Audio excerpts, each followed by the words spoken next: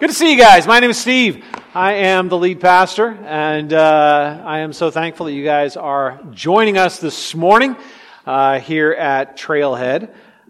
We are returning this morning to our study of the book of Romans. We have, over the last couple of years, been working our way through the book. We'll take a chapter, and then in between chapters, we tend to do topical series. But if you're new to Trailhead, this is kind of what we do. We pick a book, and we just work our way through it verse by verse, and what's there is what we learn, right? So this morning, just to give you a heads up, we're going over to Romans 8. We do get to start Romans 8 this morning, so grab your Bibles. Let's go over to Romans 8. If you don't have a Bible, grab one off the chairs around you. In our Bibles, we're going over to page 944. Page 944. If you're using your app, that's great. Heading over to Romans 8. Sometimes Romans is called the crown of the New Testament, right? It is sometimes considered like the high point of it's hard to compare, right? I mean, the whole New Testament is beautiful and complex and timely, but Romans 8 is just unique among the letters. It is so well formed. It is from beginning to end phenomenal, incredible exploration of the gospel. And if Romans 8 is the crown of the New Testament, if Romans is the crown of the New Testament, Romans 8 is the jewel in the crown. Romans 8 is the most sacred and beautiful chapter in this entire letter, at least experientially. The entire book, of course, is valuable and given to us by God, but the chapter we're getting ready to dig into has been seen by many and has been experienced by me as one of the most encouraging and transformative chapters in the entire Bible. From first verse to last, this chapter is one prolonged blessing from the Father.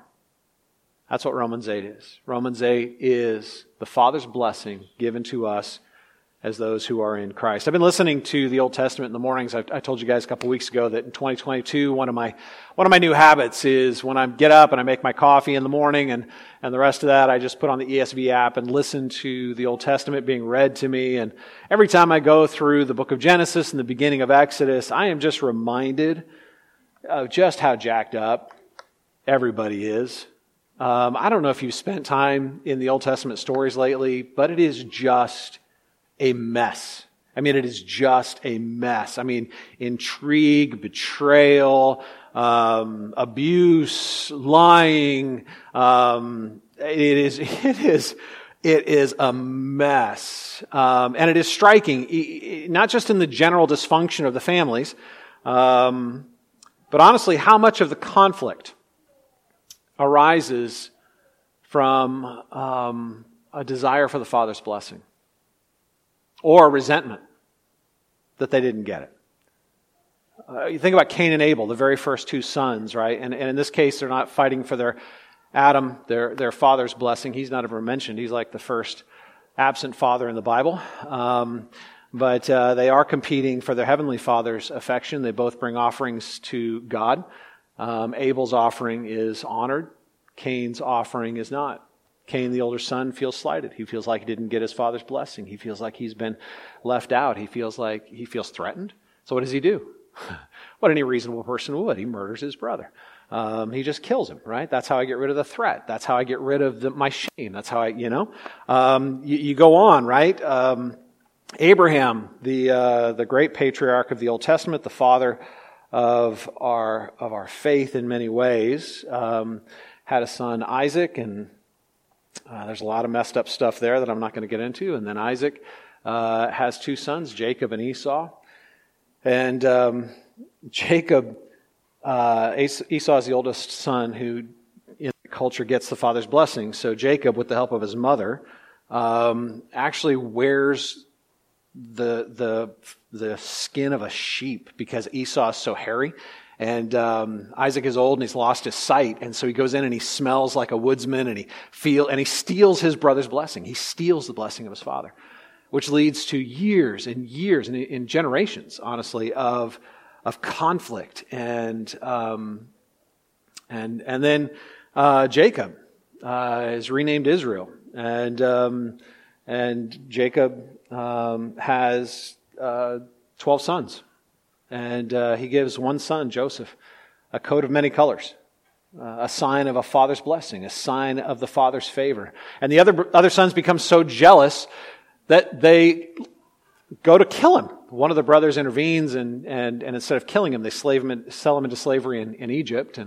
But all because why? Because they felt slighted, because this kid had the father's blessing. I mean, it's amazing to me as you read through the Old Testament how much pain comes from this need, this yearning for the Father's blessing, and this sense that we don't have it. Right? When you look at the origin stories of most villains in our movies today, right?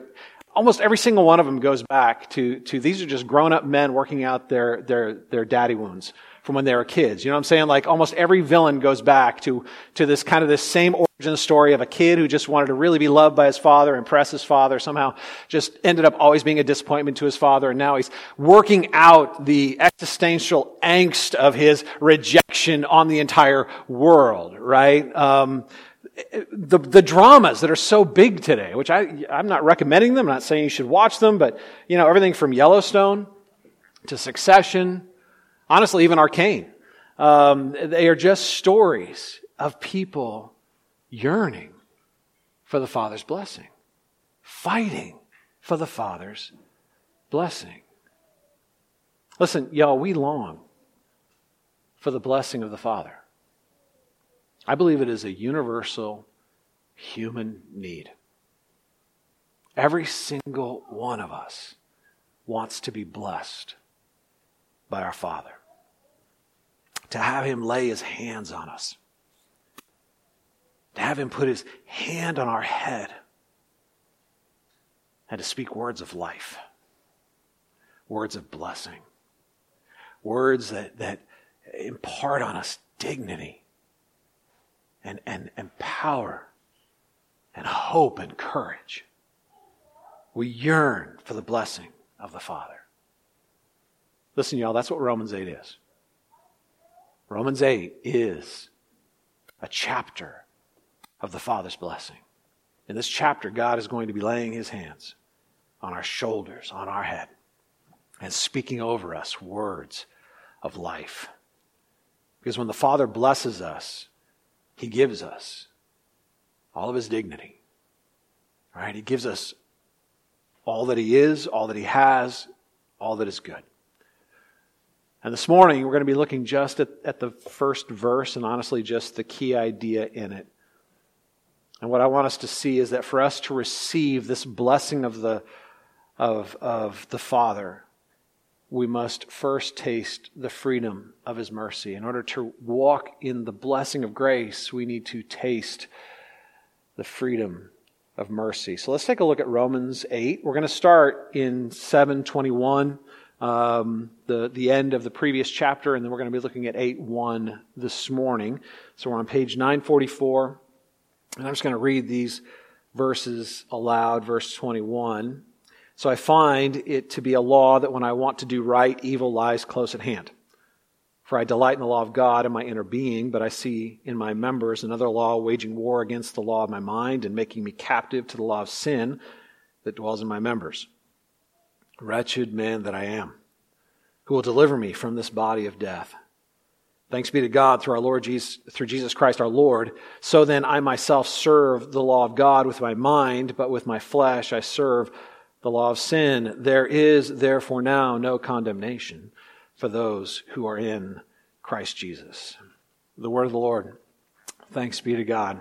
All right, this is like an incredible transition from Romans 7 to 8, and if you weren't here when we went through Romans 7, all of the previous messages are online, right? This is actually the 36th message in the series, and all of the previous messages are available on our website, on iTunes. You can definitely get caught up, but in Romans 7, we dug into the tension of what it means to follow Christ as those who are not yet fully redeemed. In other words, we have been redeemed in Christ, but we have not been fully restored.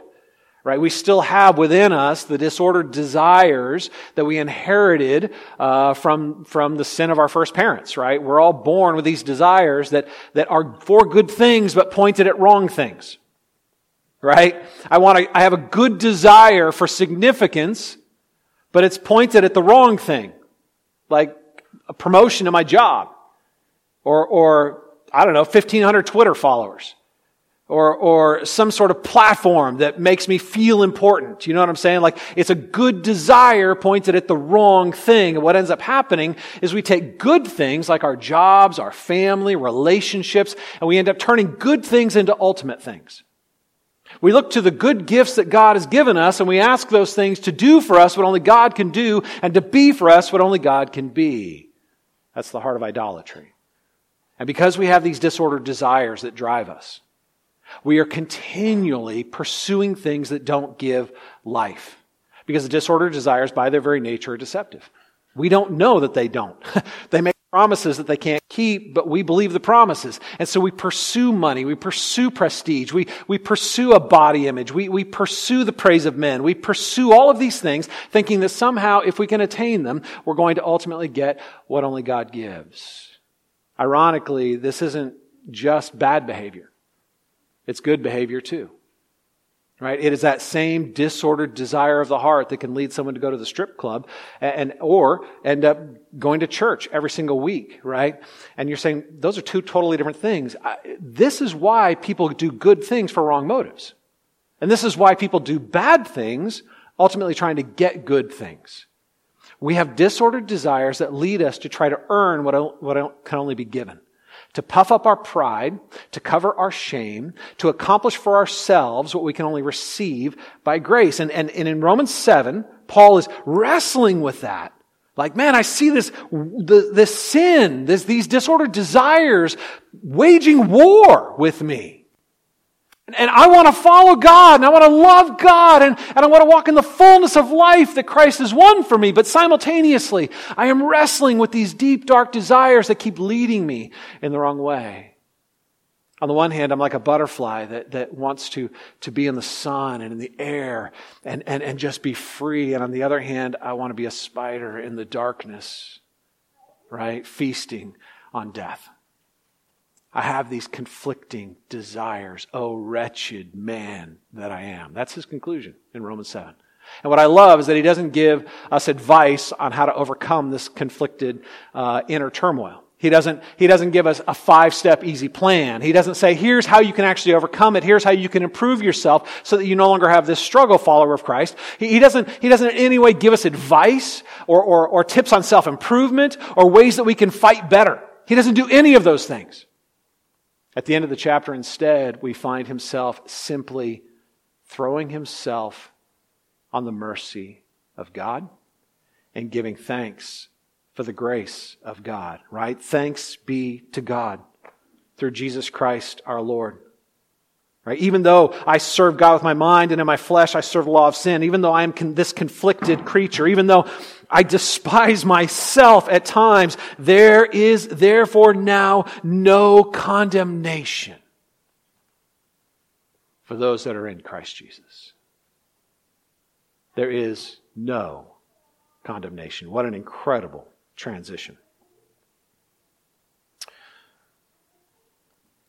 Before we dig into the technicality of Romans 8 and really start digging in to this verse this morning, what I want to do is kind of set the stage really for the entire chapter for this morning, but also for the entire chapter of Romans 8. In order to do that, we're actually going to be going over to a different passage this morning. Those of you who have been around for a while, you know that I tend to cycle back to the story of what's known as the prodigal son. It is one of my favorite parables in the entire Bible. And we're going to go over that this morning because I think it's actually an incredible introduction to the themes of Romans 8 and an incredible introduction to Romans 8:1. So I'm going to ask you to flip over there this morning. Go ahead and take your Bibles, and we're going over to page 874 in our Bibles. In your Bible, we're going over to Luke 15. Luke 15. Got your app, just go ahead and type it in. Sorry to make you do all this turning this morning. But we're going over to Luke 15. We're looking at verses 11 through 32. This is the parable commonly known as the parable of the prodigal son. I think that is misnamed, right? Verse 11 of Luke 15. I guess I need to turn there too. Verse 11 of Luke 15 says, and he said, that's Jesus speaking to his audience, there was a man who had 2 sons. All right, Jesus never calls us the parable of the prodigal son. Better put, he says this is the parable of a man who had 2 sons. Right? So I think a better title would be the parable of the 2 sons. Or even better, the parable of the crazy father. Right? Tim Keller actually calls this the parable of the prodigal father. Now we think of prodigal, we've redefined the word prodigal because I think we've misunderstood what it means. Prodigal for us often means somebody who wanders away and gets lost. The word prodigal actually means wasteful. That's what the word means. And so when we talk about the prodigal son, we talk about the son who wasted everything that was given to him. But the true person who's genuinely wasteful in this story, and I think the real focus of the parable, is the father. The father is prodigal. The father is wasteful, as we will see, right? Take a look at verse 12. And the younger of them, the younger of the 2 sons, said to his father, Father, give me the share of the property that is coming to me. And he divided his property between them. All right, the younger son. I want to give you the cultural context here because, we're told up in verse 1 of this chapter that Jesus was teaching and tax collectors and sinners gathered around him, people that tended to come near Jesus because they received grace. People that were unpopular in broader culture found grace with Jesus. And the Pharisees were also there because they liked to learn from him and hear him and study him. And they were always like, this guy has a tremendous amount of influence. So they felt a little bit of competition with him. And they were judging him for being near sinners. And so that's kind of the context. And I want you to get their reaction because the younger son here is in fact doing what shouldn't be done. The younger son is dishonoring his father by asking for his inheritance before his father dies. He is essentially coming to his father and saying, hey, would you act like you're dead? Would you be dead to me? That way I could get your stuff. And if I get your stuff, I'll get out of your hair because I know I've been driving you crazy. Right? I'm not like my older brother, right? He's out in the field working diligently right now. That's not me. Right? So why don't we do this, Dad? Why don't you just be dead? And when you're dead, you give me my inheritance and all will be cool. Now, in this culture, that's shocking enough for today, but in this culture, this is a shame-honor culture. In this culture, for a son to disrespect his father was in some cases actually a capital offense.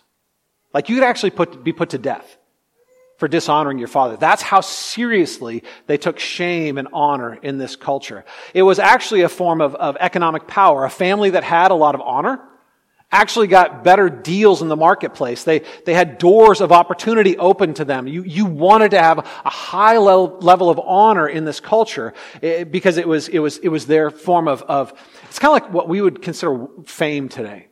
Like in our culture, people who are famous, they just get everything, right? They get the good tables, they get the reservations they never made, they get the best deals. People give them things. Right? They can afford everything, but they're given everything. Why? So that you'll wear it, because if people see you, then they'll want to buy it. Right? Shame and honor in this culture was like fame in ours. It was what everybody craved. And this son violated the central more of honor your father. Right? He comes and he basically says, Dad, will you die?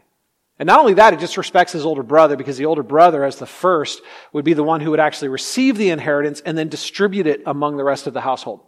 So he's bypassing the order of birth. He's bypassing the order of culture and basically saying, hey, Dad, I'm just going to go straight to you. And so in this culture, the son is covering himself with shame. But what's amazing is that the father actually does it. The father actually honors the request and he divides everything up between both of his sons. As shameful as the son is, what I want you to catch is that the father covered himself in even greater shame by actually hearing and responding and yielding himself to this request. Right? Take a look at verses 13 through 16. Not many days later, the younger son gathered all that he had and took a journey into a far country. And there he squandered his property in reckless living. Again, no surprise in the story here. Verse 14, and when he had spent everything, a severe famine arose in that country, and he began to be in need. So he went and hired himself out to one of the citizens so of that country who sent him into the fields to feed pigs. And he was longing to be fed with the pods that the pigs ate. And no one gave him anything. All right, what we have in these 3 verses are like this, just a really quick summary of his slide into total degradation. Right? He goes, and with his money and his newfound resources, he's the life of the party. And you guys know how that works. When you show up and you're paying for the party, there's a lot of people who party with you. Right? Money buys a lot of friends. Right? And so he was the life of the party. Wherever he was, the party was there. And then when the money ran out, like he couch surfed. Like he had won enough goodwill that for a while he could kind of just coast on the goodwill he had purchased, right? He could just kind of go from house to house and sleep and crash on different guys' couches. But then a famine arose in the land. And there's nothing that's going to reveal the nature of friendship like suffering. When a time of suffering came, his friends checked out. All of the handouts were gone. When it came time to either take care of themselves or help take care of him, they were done. And so he ended up having to rent himself out, take a job to someone in this far country. And he was no longer in a Jewish community. He was no longer surrounded by people of his own Jewish heritage. He was outside of that. He was in a Gentile area, and this guy was a pig farmer. And so he ended up out in the field with pigs. He's working in the field feeding pigs. I don't know if you've spent much time around pigs. Being out in the field with them is not a pleasant thing, right? I have not. That's not my background. Grew up in California, skateboarder, right? Concrete jungle, that was my thing. But I remember the first time I saw a pigsty. It was not pleasant, right? When I realized that the big puddles they were laying in weren't water. Right? Pigs are filthy animals, but it's not just their physical filth, it's the fact that they are ceremonially unclean. In the Jewish tradition, in the law, they were unclean animals, and so for a Jewish person to actually touch a pig was as defiling as them touching a dead body. It required them to go through stages of purification. It required them to go and have ceremonial washings. It might require them to burn their clothing. I mean, it was absolutely defiling. And so in this story, the hero is going to be like, yeah, this kid ended up exactly where he should have ended up. His disrespect has led to his complete defilement. He is now covered from head to toe in shame, in defilement, right? And it's so bad that he's actually jealous of the pigs. He's looking at what they're eating. And he's like, man, those pods look good. That's better than the slop I'm being fed, right? And so we see him in complete defilement. Take a look at verses 17 through 19. But when he came to himself, he said, how many of my father's hired servants have more than enough bread? But I perish here with hunger. I will arise and go to my father, and I will say to him, Father, I have sinned against heaven and before you. I am no longer worthy to be called your son. Treat me as one of your hired servants. I love the beginning of 17. When he came to himself. You know, there is something about hitting rock bottom that can do really, really good things for us. Because when he got to the end of himself, when he got to the end of his strength, when he got to the end of his plan, when he saw how when he got everything he wanted, it led him to this place, he suddenly realized that he had been enslaved by his disordered desires. He suddenly realizes, I was looking I had a good desire for pleasure, a good desire for significance, a good desire for deep soul rest. I don't know what drove him. It was a good desire, but it was set on wrong things. Right? Self-indulgence, partying, the attention of others, being famous among his peer group, whatever it is that was driving him. He realized in that moment that his desires were disordered. He came to himself. He was able to actually see his motivations. He was actually able to not just see the degradation of his behavior, but actually come to see himself not as the hero of the story who was being thwarted by this ogre of a father who wouldn't let him have the freedom that he craved, but as a selfish, self-centered man who felt entitled and was driven by his entitlement. And he came to see that his father wasn't the ogre that he imagined him to be. That his father, in fact, wasn't the one blocking him from freedom, wasn't the one who was holding him back from joy. Everything he had, this narrative he had created about himself and about his home and about his family, it suddenly evaporated in the midst of the suffering, and he could see what was real. That his father had not only treated him well, but his father was in that moment actually treating his servants better than he was being treated. He had pursued his own heart. He had built his own kingdom. And now he realizes that it is better to be a servant in his father's house than a king in his own kingdom. So he climbs out of the mire and he takes the long walk home. Now remember, he has no money. Right? He can't go buy new clothes. He doesn't have the ability to, just swing by Jerusalem and go through the ceremonial cleansings of the temple and get himself all cleaned up so that he can present himself in his best light to his father. No, he knows, even as he's making this long trudge home, that he's going to be showing up to his father's home literally covered in his shame. From head to toe. He is going to be showing up physically and spiritually exposed and vulnerable. And all he was hoping for was that he might receive just enough mercy that he could be received as a servant. He has no hope of being received as a son. But he thinks, man, my dad, he's a generous guy. I remember that. Maybe I can go back and be a slave. And maybe I can go back and spend the rest of my life trying to pay back what I took. And just labor as a slave in the house. That would be better than being a king in my kingdom of filth. Listen, he knew he had forfeited his right to be a son when he had declared his father dead, that he had actually committed familial treason. That coming back from that really wasn't a reasonable hope. He saw his defilement, he saw his sin. He saw that he had not just broken rules, but he had broken trust. Now, the Jewish listeners to the parable at this point in the story would be like, yeah, okay, the story's going to get back on track, right? This is a good story. The kid got what he wanted, and he sees his complete defilement, and now that boy, let's make him grovel.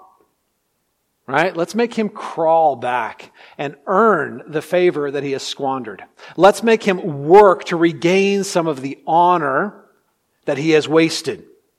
Right? You want mercy? Great. Pay the price of justice.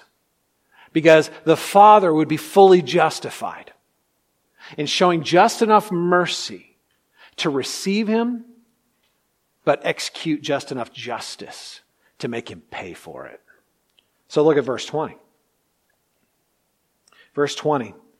And he arose, and he came to his father. But while he was still a long way off, his father saw him, and felt compassion, and ran, and embraced him, and kissed him. All right. This is not the turn that the Pharisees expected. And I'm guessing it didn't necessarily impress them or make them happy. It's actually rather shocking. Right? The father sees him from a long way off. What does that tell us about the father? He was waiting. He was watching. He hadn't written his son off.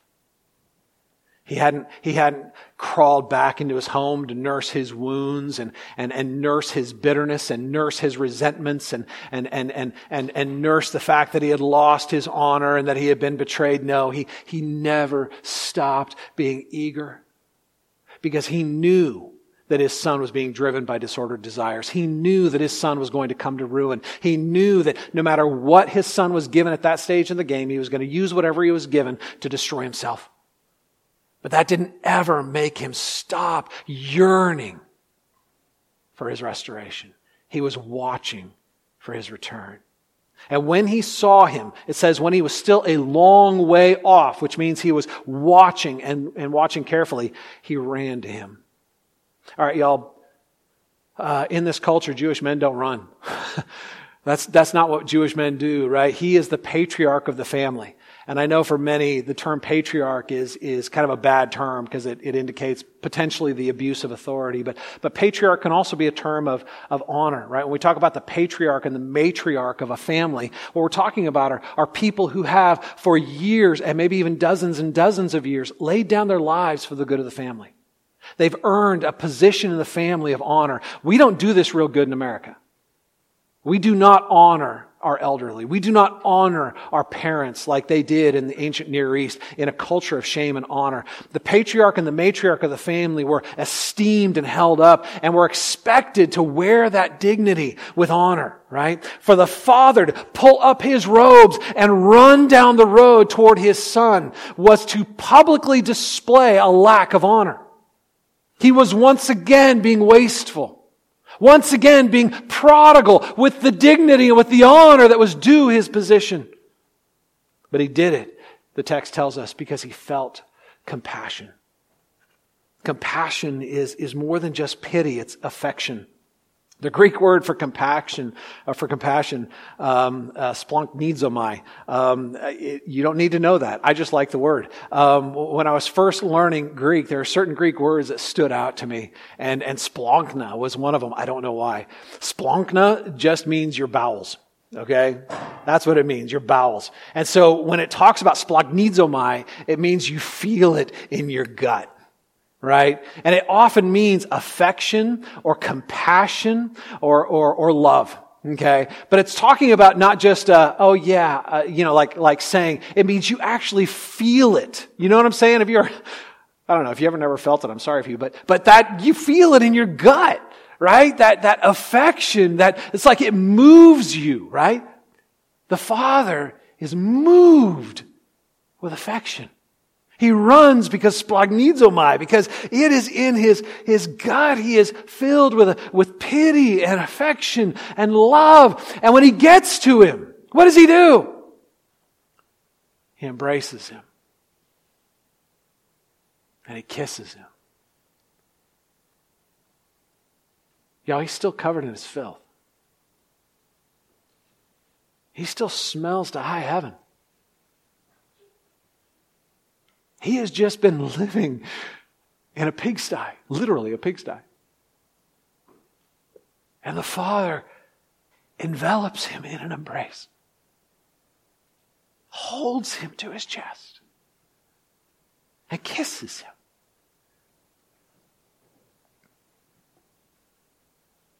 He didn't send out a servant, which would have been merciful enough. He didn't demand him to get cleaned up first. You know, like, hey, run down there and get my son. He's coming home, all right?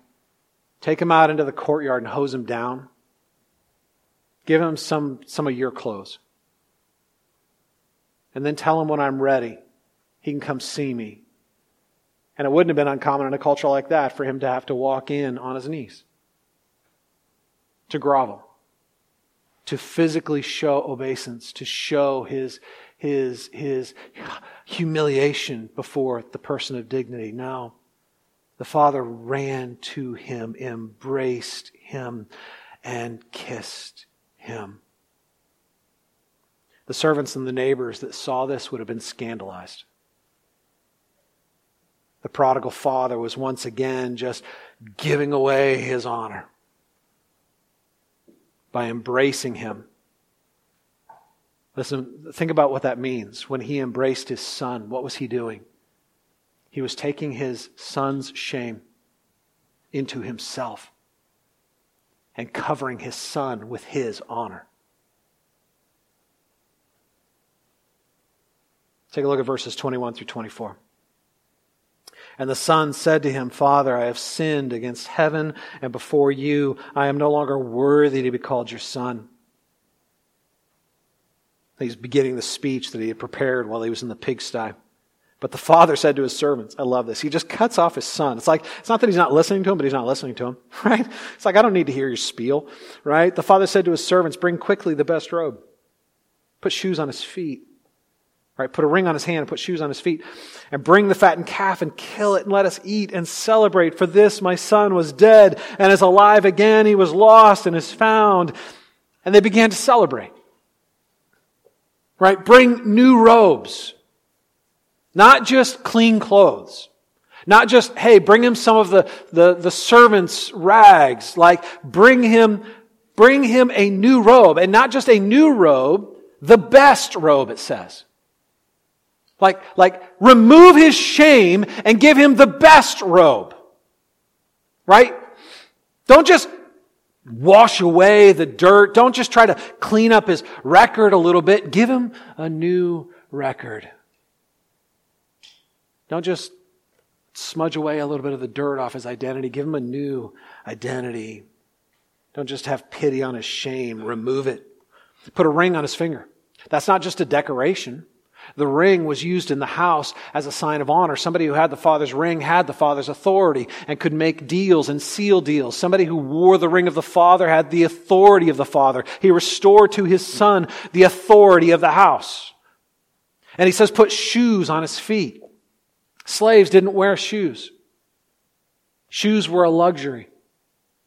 And in fact, only the father of the home, the one in authority of the home, could wear shoes in the home. Right? And they often had 2 pairs of shoes as a sign of honor. They had a pair of shoes for walking in the street and another pair of shoes that were purely for the house. Put new shoes on his feet. Clothe him from head to toe in my dignity. Clothe him from head to toe in my authority. Clothe him from head to toe in my blessing. And now let's have a party. Go get the fattened calf. Now, for us, again, we're a very indulgent culture. The idea of having, meat with meal is that's just normal. For them to kill the fattened calf was a big deal. It was a big deal, like a once in a year type of big deal. And when you did it, it wasn't just for you. Like, it wasn't just a quiet little peaceful. When you killed the fattened calf, they were not an individualistic, isolated culture like ours. They were a communal culture. And so when they killed the fattened calf, they not only invited the entire household, which would have included extended generations of the family and all the servants of the family, but they would have invited the neighbors. Like, let's throw a party. Like, my son was dead and he's alive. My son was lost, and he is found. Man, it is time for a party.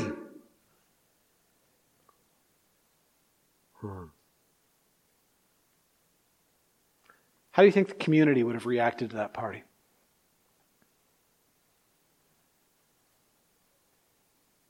The party where the son is celebrated in spite of his dishonorable behavior. The party where the father's honor and dignity was wasted. Where what shouldn't be honored seems to be honored. Where what shouldn't be celebrated is being celebrated. They're still going to show up because they like the fatted calf. Everybody likes a good party, right? They're going to show up and they're going to feast, but what's their attitude toward the Father going to be while they're feasting? What an idiot.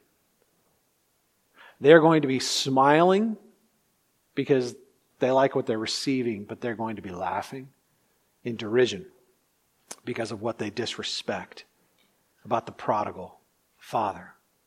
How do you think the older brother is going to respond to this? The older brother who has been faithful, the older brother who's kept all the rules, the older brother who has never stopped serving and working and performing and doing what was right. How is the older brother going to respond as the rule keeper who has kept all the rules and done all the right things and has earned the honor of his culture? Should be clothed with the respect of his neighbors. And now he has to come to a party where his prodigal father is celebrating his degenerate brother. You think he's going to be thrilled about that? A party where he is not going to see the celebration of joy, he is going to see the celebration of foolishness.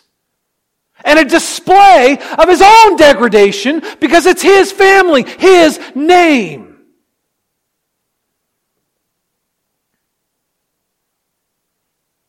Yeah, the brother's not going to respond well, but take a moment and just think about this, y'all.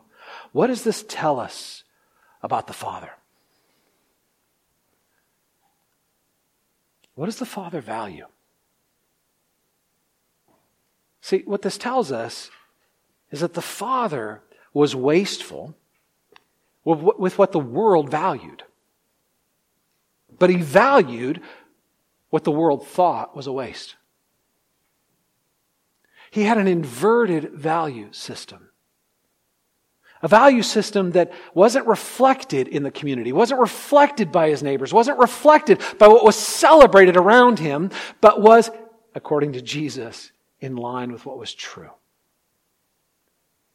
He valued the redemption of a sinner more than the honor and dignity that was his right.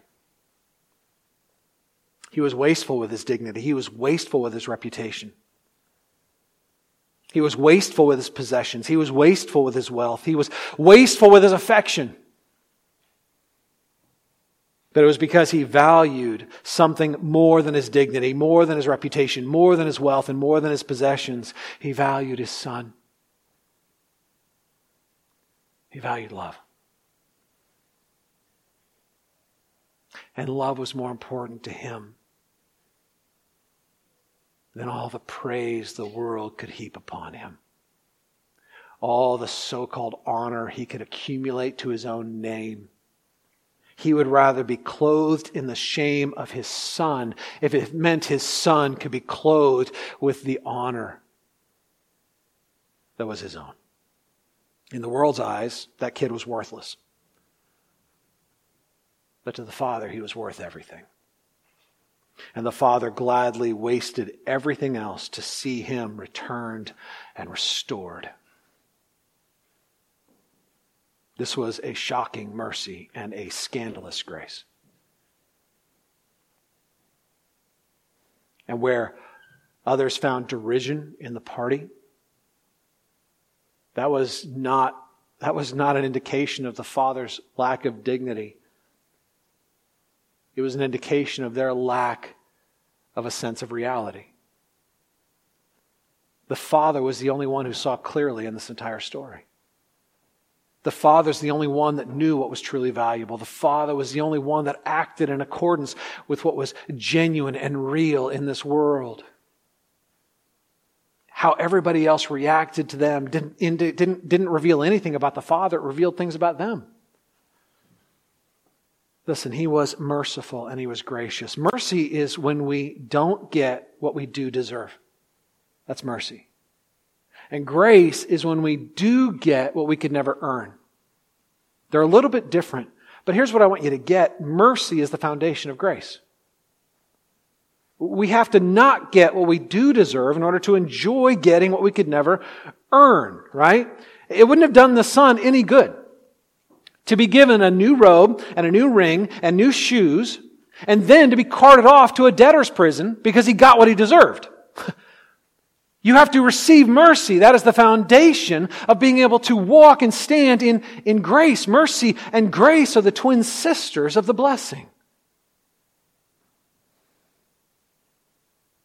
To be given what you can't earn isn't going to do you any good if you still have to get what you deserve. So he received mercy. And then he was invited to the party of grace. Listen, let's be honest. We love mercy and we love grace when we feel our need for it, right? When we say something stupid and the person we said it to legitimately forgives us and extends us mercy. Like they don't try to exact a pound of flesh. You know what I'm saying? They don't make us pay for it. They're just gracious. And then not only are they merciful because we said something stupid, but they don't hold us accountable. They then treat us like we never said it. Right? They give us the grace of a new, right? You know what that's like. To have a friend like that. That's a gift. It's a beautiful thing. We love to receive grace, but we often resent it when it's given to others. Because when others receive grace, it makes us feel like we haven't earned. We're not being honored for what we've earned. And that's what happens with the older brother. Let's quickly take a look at verses 25 through 32. just so we can see what happens at the end of the story. Now his older son was in the field, and when he came and drew near the house, he heard the music. Dun, dun, dun, dun, right? He hears he hears the beat happening and the dancing, and he sees the lights flashing off it. Not really, but you get it. And verse 26, and he called one of the servants, and he's like, man, what's going on, right? What does this stuff mean? Verse 27, and he said to him, your brother has come, and your father has killed the fatted calf because he has received him back safe and sound. But he was angry and refused to go in. All right. You get it, right? You get it. You get why he was angry. You get why he refused to go in. It was perfectly reasonable. And in fact, everybody around him would have said, you're the only sane person here. But he was angry and refused to go in. Verse 28, his father came out and entreated him. All right, just pause for a moment. I want you to realize that the father's treating him the same way he treated the younger brother. The father set aside his dignity and ran to the younger brother. The father requested the older brother come to the party. The older brother refused to come in. So what did he do? He went out to him. He set aside his dignity. He went out to him. Okay, he's treating him the exact same way. Verse 29, but he answered his father, look, these many years I have served you. I have never disobeyed your command. Yet you never gave me the youngest goat that I might celebrate with my friends. But when this son of yours came home, he has devoured your property, and with prostitutes you killed the fatted calf for him. All right, it's not about the calf, y'all. What he's saying is, I earned what he's been given. He could have been given it all along. He never asked for it. What he resented not was that it was accessible to him. What he resented was that it was being given to somebody who didn't earn it like he did. That seemed to minimize his accomplishment. That seemed to minimize his honor. For his honor to be celebrated, he needed his brother's dishonor to be despised. His pride required not only his own celebration, but the ruin of the one who didn't measure up like he did. Verse 31, and he said to him, son, you are always with me, and all that is mine is yours. Look, you've had my blessing as much as he has. It is fitting that we celebrate and be glad, for this your brother was dead and is alive. He was lost and is found. The older brother despised the father's mercy and the father's blessing because he didn't feel like he needed it. He didn't need grace. He had earned what he had. And this is the danger with our religious performance and our moral self-improvement. This is the danger with when our disordered desires latch on self-improvement of a religious kind, is that we often come to a place where we feel like we deserve what can only be received by grace. We feel like we have earned what can only be received by mercy, because in our warped vision, we stop paying attention to our dishonor and only see the ways we have earned what we consider the accumulated honor of praise from our peers, and we believe praise from our God. It can often make us feel like we deserve favor. It inflames our pride, projects our shame on others. And at the end of the day, listen, only one brother is at the party. Only one brother is actually at the party being celebrated and enjoying the blessing of the Father. The one who has received mercy. The one who is standing in grace. To be clear, the Father showed the same mercy and extended the same grace, but only one was able to receive it, and that was the one who felt his need for it. At the end of the story, we see the older brother self-righteously cutting himself off from the very blessing he craved. Because in the insanity of his pride and his self-righteousness, he would rather stand outside of the party celebrating his own moral achievements than enter a party where everybody is celebrating grace. Listen, Jesus was speaking to the Pharisees when they saw him hanging out with tax collectors and sinners. And this parable was meant to be both an invitation and a warning. Right? These sinners will receive mercy and grace. And if you don't humble your hearts, they may receive what you lose.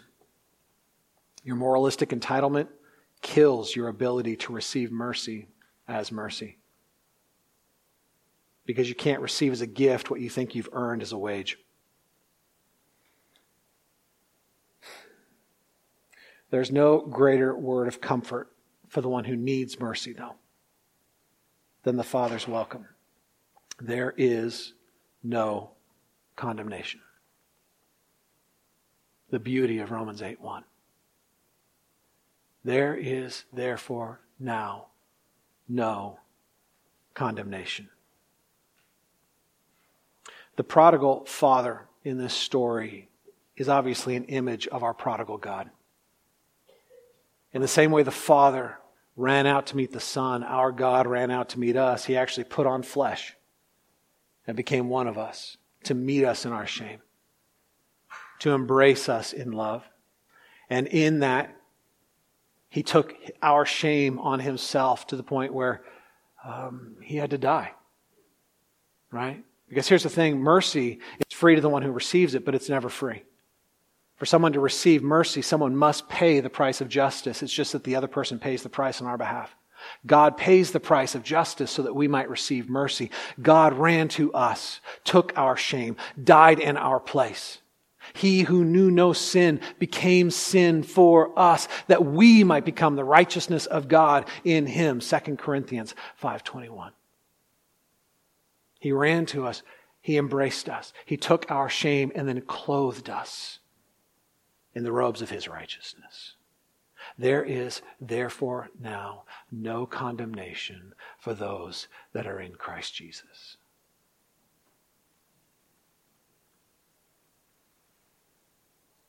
I don't know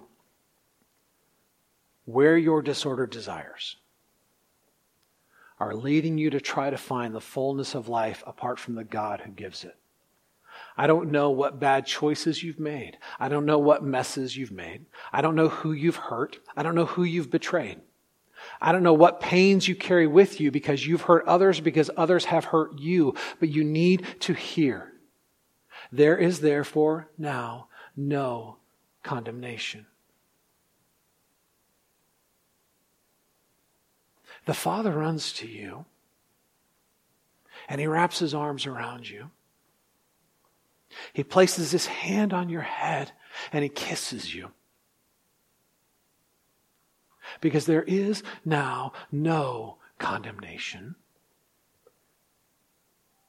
There's mercy. And with mercy comes grace. Because mercy is the foundation of grace.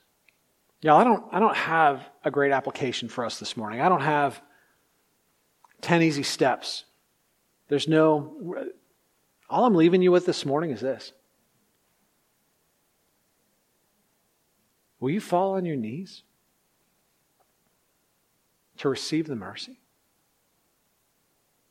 I guarantee you, the younger brother never recovered from this. Like that shocking mercy changed him.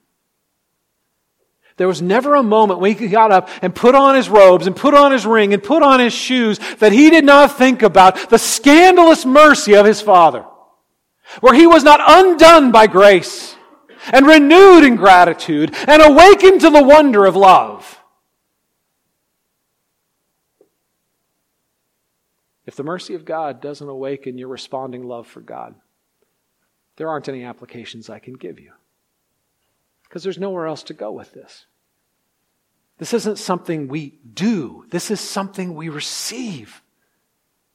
This isn't a way for us to fix ourselves. This is a way for us simply to respond to the love of God that transforms us from the inside out. There is therefore now no condemnation. I don't care what you've done. And at the end of the day, you are not defined by what has been done to you.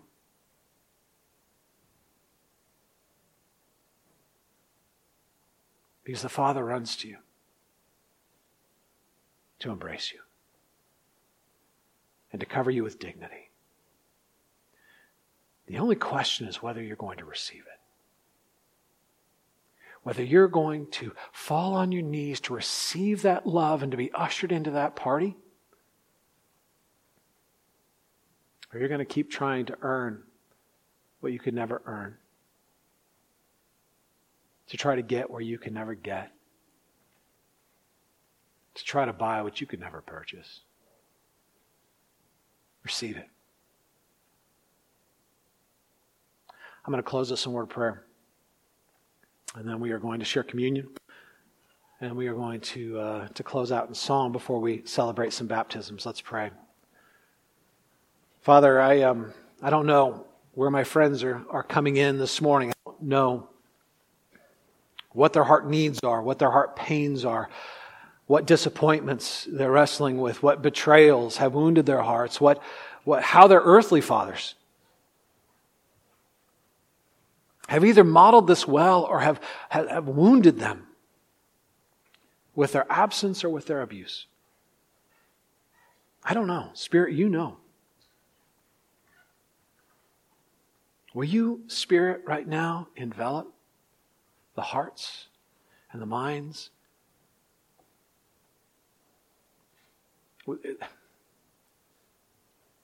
Lord, would you help us to not simply hear this information, but to receive this grace? That we might fall on our knees, that we may not be thinking about our dignity or our accomplishments or our achievements or what we've earned or how we've measured up, but we might simply come in the brokenness of our need and in the vulnerability of our humiliation. Not to perform, not to impress, not to earn, but simply to receive. Spirit, will you awaken within us the humility that we might be undone by grace, that we might have our gratitude awakened and our entitlement silenced, that we might receive mercy, and in receiving mercy, to be lifted up and celebrated in grace. I pray for my friends that have never received this grace, that they might receive it this morning. Those who haven't believed in Christ, those who haven't received the gift of His death, burial, and resurrection this morning, that they would throw themselves at your feet for your mercy, knowing that even as they throw themselves down, you will be lifting them up. I pray for my friends who have believed but have grown cold, who have settled for religious performance and outward signs of obedience instead of internal, genuine transformation of love, that you would reawaken them, that you would wake them up to the vitality of your presence and the overwhelming nature of your love. Lord, meet us where we are. Run to us, because we can't work our way to you. And then give us hearts to receive what you freely give. And we pray all of this in the worthy name of our Lord and our Savior, Jesus Christ, and all of God's people said, Amen.